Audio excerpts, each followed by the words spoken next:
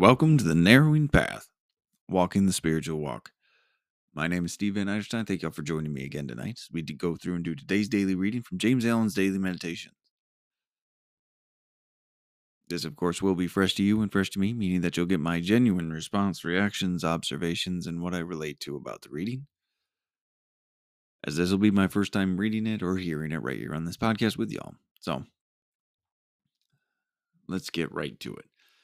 November started out with talking about some really great principles, really great virtues. So let's see where it brings us next. So this is November 9th from James Allen's Daily Meditations. Joy is always the accompaniment of a task successfully accomplished.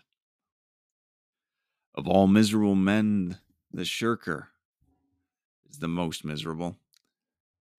Thinking to find ease and happiness in avoiding difficult tasks which require the expenditure of labor and exertion, his mind is always uneasy and disturbed.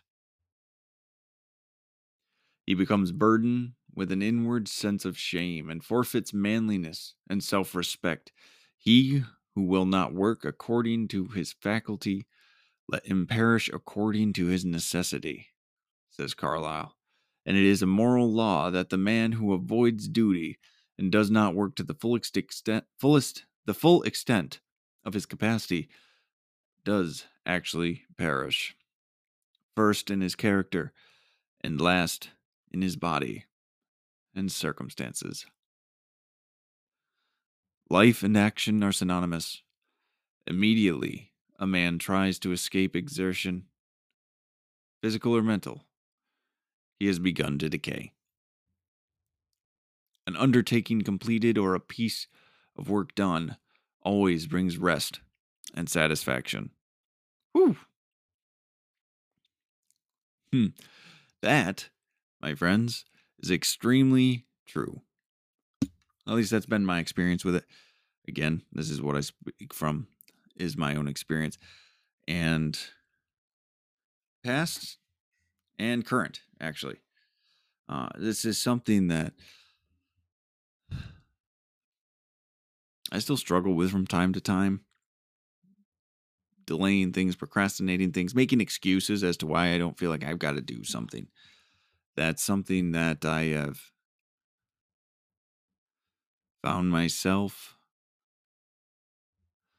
continually falling down on. And it's a lot better than it used to be. Let's be very clear. I'm going to give myself some credit for being willing to take actions that I, for a long time, was not. But still have a long way to go on this. And this opening line, joy is always the accompaniment of a task successfully accomplished. The funny thing is, I know this. And why it's funny is I still don't do things knowing full well that I will always question myself, that I will always,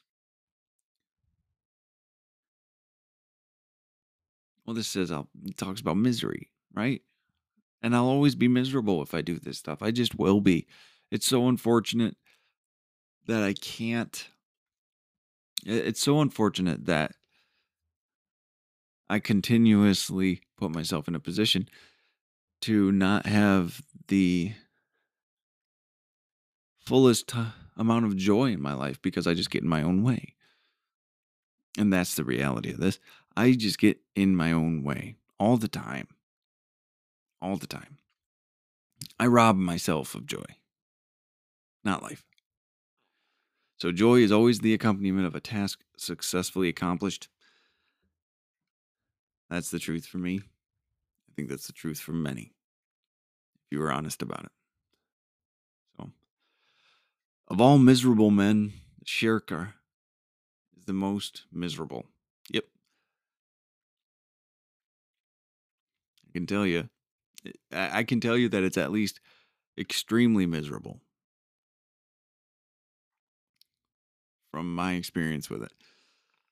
I've been a very miserable person in a lot of ways, and this one is terrible because you're always looking over your shoulder wondering if you didn't do something right, especially if it's at your job, right? Like, There's always these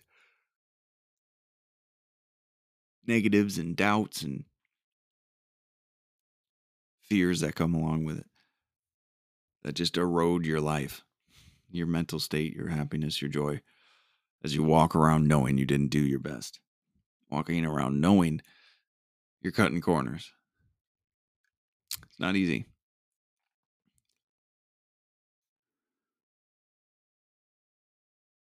Of all the miserable men, the shirker is the most miserable.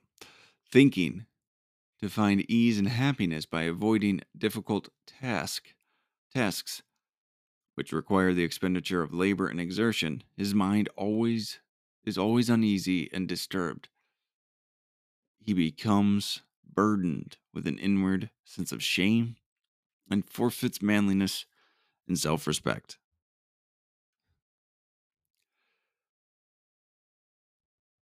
At the time, I thought it was logical thinking, and it still shows up, like I was saying, as almost embarrassing as it sounds, given that, especially the end of this statement, because when you avoid your responsibilities that you've chosen to take on, willingly taken on, when you avoid your responsibilities for the sake of an immediate reward of not having to do something difficult, you really do have a sense of disrespecting yourself and as a man crossing your own masculinity because it wasn't avoided because it was an action wasn't taken because it wasn't the wrong thing to do. An action not taken out of selfishness and self-centeredness. That is always wrong.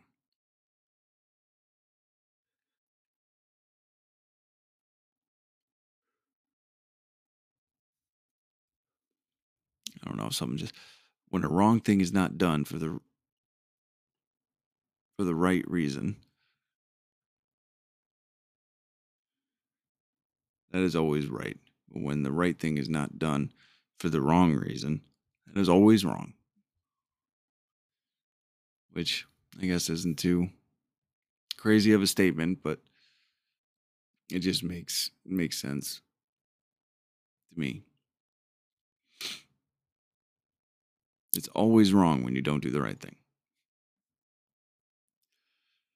Inward sense of shame. That was my persona, my character that I carried around for years that I didn't ever want anyone to see. I thought I was just so incredibly ashamed of myself all the time, literally all the time. I just didn't feel like I deserved to walk the earth with everyone. And I didn't want to die, but I didn't know how to live anymore. It's a hard place to be. So inward sense of shame and forfeits manliness and self-respect. I agree with that. He who will not work according to his faculty, let him perish according to his necessity. So if you're taking on a responsibility to do a certain job and task and you do not do it, then you're not needed. Let him perish according to his necessity. The need for a person that doesn't do their job is so low. That's what he's saying here. Let you be the first to die. Let you be the first to be stricken from the record, fired. That's a quote from Carlyle. And it is a moral law that this man who avoids duty and does not work to the full extent of his capacity does actually perish, first in his character and last in his body and circumstances. It will slowly kill you. It will slowly erode your character. It will erode your mindset because you'll feel,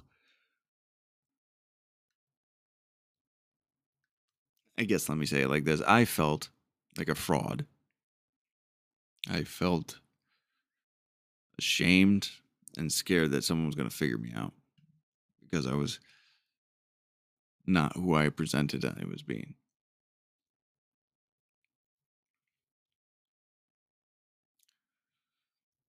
My character perished, and then my body, and circumstances. It was all tied together with my drug use and alcoholism.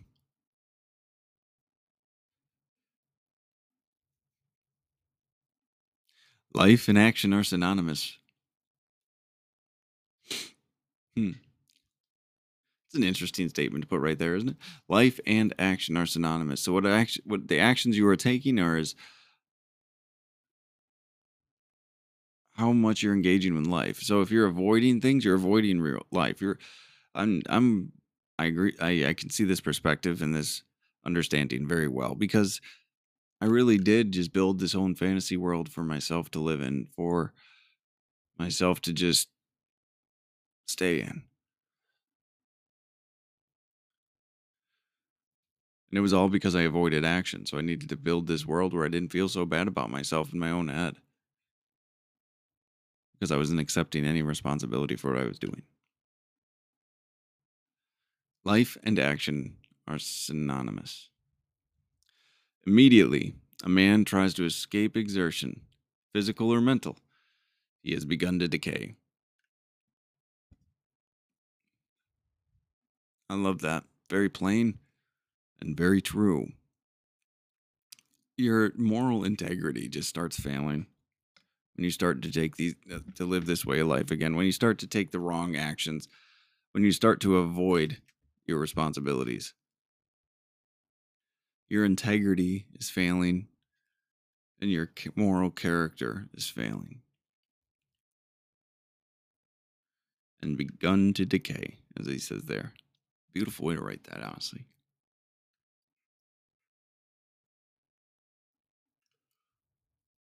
Now, the ending line: an undertaking completed or a piece of work done always brings rest and satisfaction. That's another thing, too. I have played this cycle enough times that I know that doing the right thing and getting things taken care of, no matter how big or how small, always is a sense of relief, if not others' emotions attached to it, because I'm doing the right thing and I'm taking care of things. And though I know that and I wholeheartedly believe it, I still will fall down on this. When I know it brings rest and satisfaction, I still will not do things. I know my peace and my serenity are contingent on my willingness to take the right actions, and I'll still fall down more than I'd like to admit, honestly. So, well, all right, there we go. That is the end of November 9th reading. A great reading, a great principle, joy, happiness, and their evil counterparts, so to say. So, great reading for today. Really, really enjoyed it. I hope y'all did too. And I'm looking forward to tomorrow. So, until next time, thank you.